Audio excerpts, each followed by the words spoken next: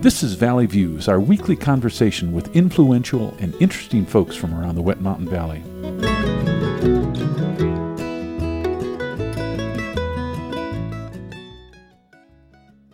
Today we're visiting with Jacqueline Keller from the West Custer County Library Local History Center. She's been in the Valley for 15 years observing the history, and now she's doing it as a job. Jacqueline, welcome to the program. Thank you, Gary. So, what is the WCC Library's Local History Center?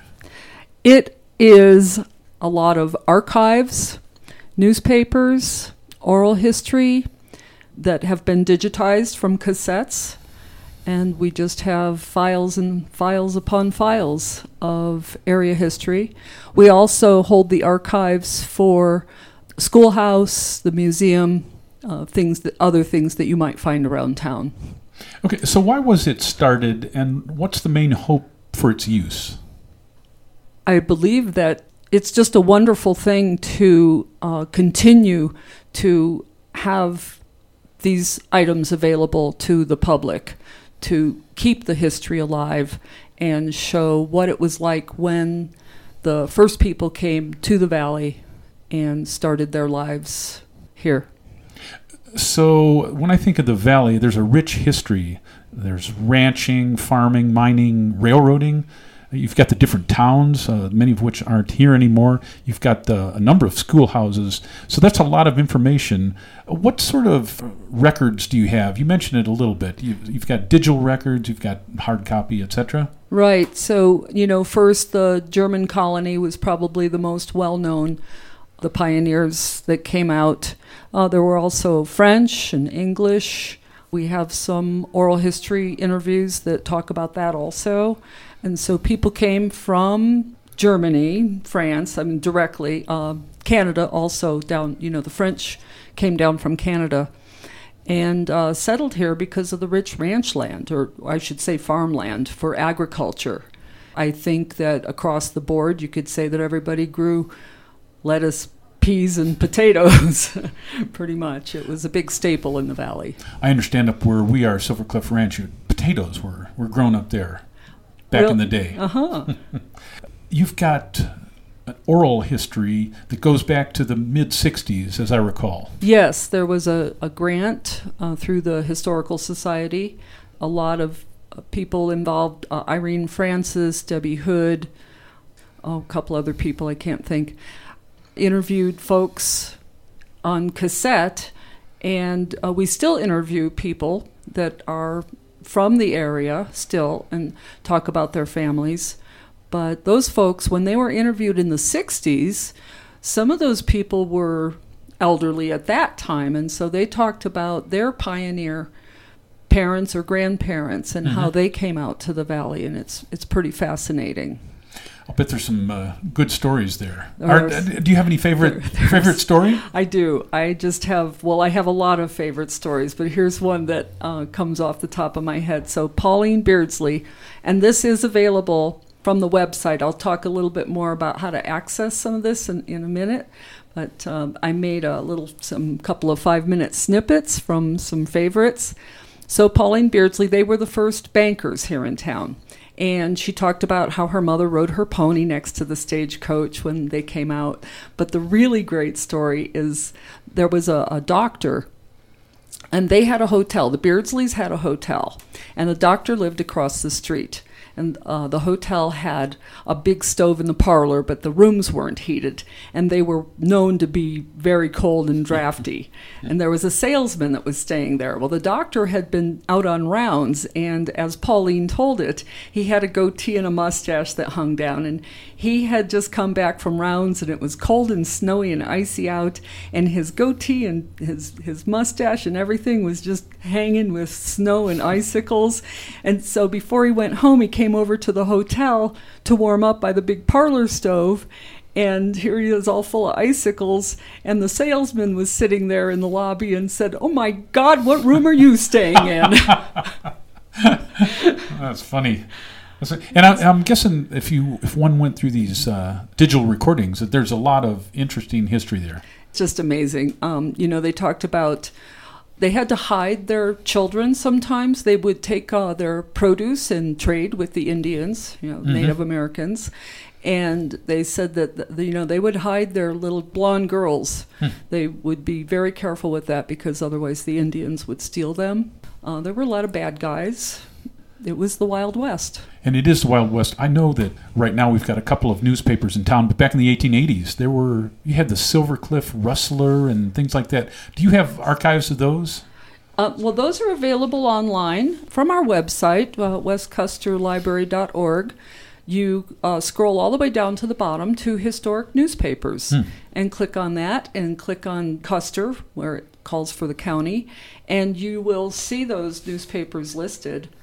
The Rosita Index, the Silver Nugget, the Silver Cliff Rustler.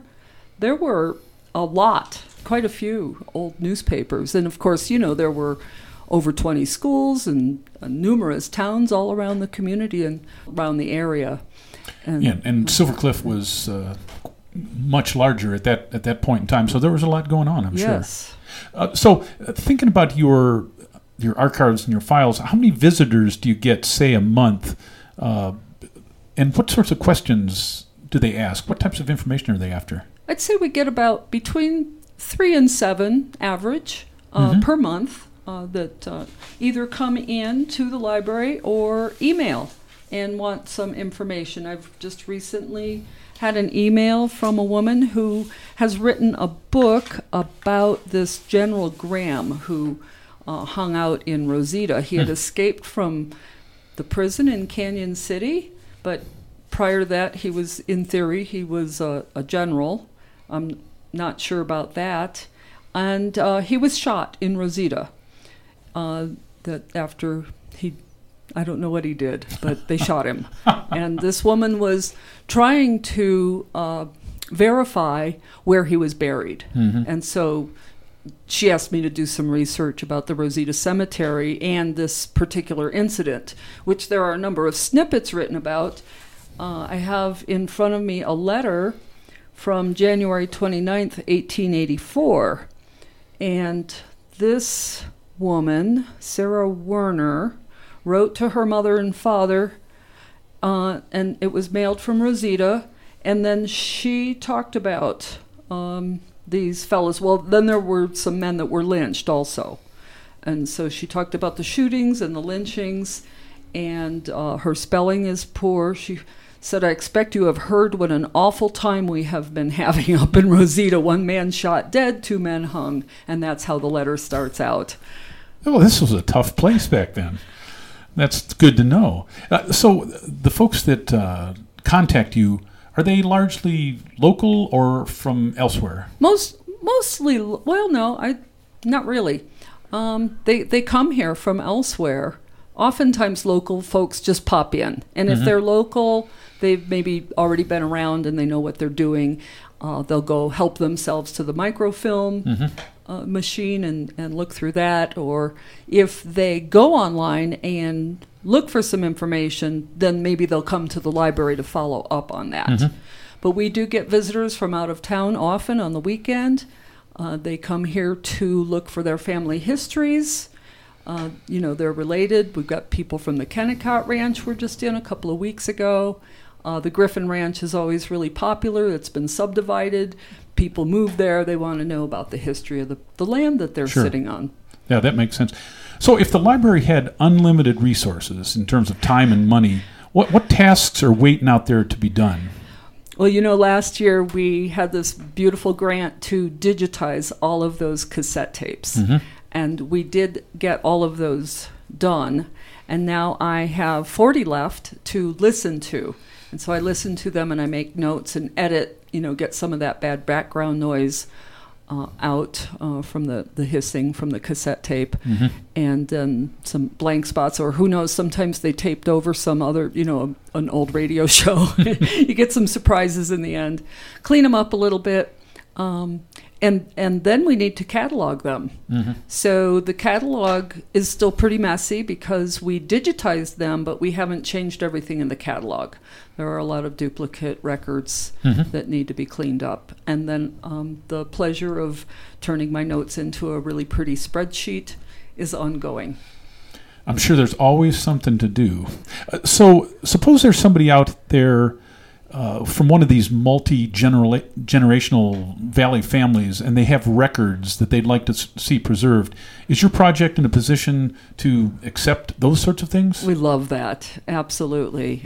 We have forms that a person would fill out, giving us a gift, and to hold it at the library for others to have forever. And then archive it, of course, and it would be nice also in the future to digitize everything, to be able to scan and preserve everything digitally. Right. Now, suppose someone out there listening has a question they want to find out and they'd like to access these files. How do they go about that? Again, from the website, westcusterlibrary.org, scroll down one up from the newspapers is Past Perfect, and that is the software that holds our archives. And so that is a search, and they can see what kinds of information we have in the Library History Center. And so they can do a keyword search. I suggest just a simple keyword search. If you get too specific, just like with Google, sometimes that's not so good. So do a search and see if some things pop up, and then they could either call, email, or come on into the library to locate those records. Right. As I said before, we also hold the records for the museum and the schoolhouse and the historical society in those archives, in the software, but those items would be notated that they actually live at the museum or at the schoolhouse and other places. So we just have certain things at the library. So there's a couple ways people can go about getting started there. Yes. What about your personal interest in history? You're obviously interested in the local history. Does that go way back? No. No. I was not a good student, and I flunked history. The dates always baffle me, but for some reason here, it's just so much fun to look into. Like I said, everybody likes a good shooting and a lynching, right? That's right. It gets exciting then. So. No, it was wonderful to hear about them loading up their wagons with potatoes and taking them on down to Walsenburg to trade, or they traded, with the locals. The people talked about, so-and-so went for a hike up where the Pines is now. Some folks were living up that way, and attacked by a bear or some kind of other wildlife, stories like that. I believe it was Zara Rice who talked about how much she loved horses and horseback riding, and she was one of the first women, or her mother definitely taught her to ride. And so they talk about riding their horses, skating on Grape Creek, different kinds of things they did for fun, riding. Some kids, mostly they walked to school, but every once in a while they got to ride their donkey or something to school, because of course then it's there all day. Walking through a lot of snow, they would put sticks in the ground so that they could find their way back, things like that. If recently the pilgrimage happened, which is the second annual, were you involved with that? Because its focus was history. Yes, and so that was a lot of fun, because bringing all of this to the forefront to show people what wonderful items that we have in our history center. And that is why I made the 5-minute snippets out of a couple of oral history interviews, so that people could just pop in and listen to just a short segment to pique their interest, or see what this is all about, what these oral history interviews that we have, because they're all about an hour long. And that's what I'm transferring my notes and timestamps over to a spreadsheet so that people can, and then we'll have that accessible also. We do have 30 oral history interviews available, and the notes and timestamps are also available through Past Perfect. And so people can hop on there, and you could skip, if you're looking at the notes and you wanted to skip through. And my goal is to have all of the interviews accessible that way, and people can look through the notes and just see what's interesting to them. My next project, you opened up that can of worms, is to make videos. on specific topics and just pull lots of different interviews and put them together and with pictures of different parts of the area, like just have one video on mining and then have still pictures and the oral history to go along with that, and just to give a lot of information all in one spot.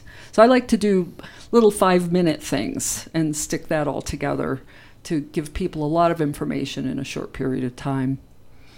Well, good. Well, thanks for helping keep local history alive. As the years pass, those people pass on or move out of the area, and that history can be lost. So it's really nice to do that. We're running out of time, but thanks for visiting with us today. Oh, thanks so much for letting me come in and talk to you. We've been visiting with Jacqueline Keller, who's part of the Westchester County Library's Local History Center. My name's Gary, and this is Valley View. We'll see you next time.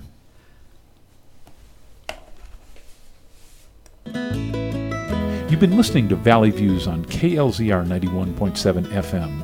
Valley Views airs Tuesdays and Thursdays at 7 a.m. and 4 p.m. and again on Saturday morning at 10 a.m. Send your ideas and comments to comments@klzr.org. Valley Views is produced by the volunteers of KLZR 91.7 FM.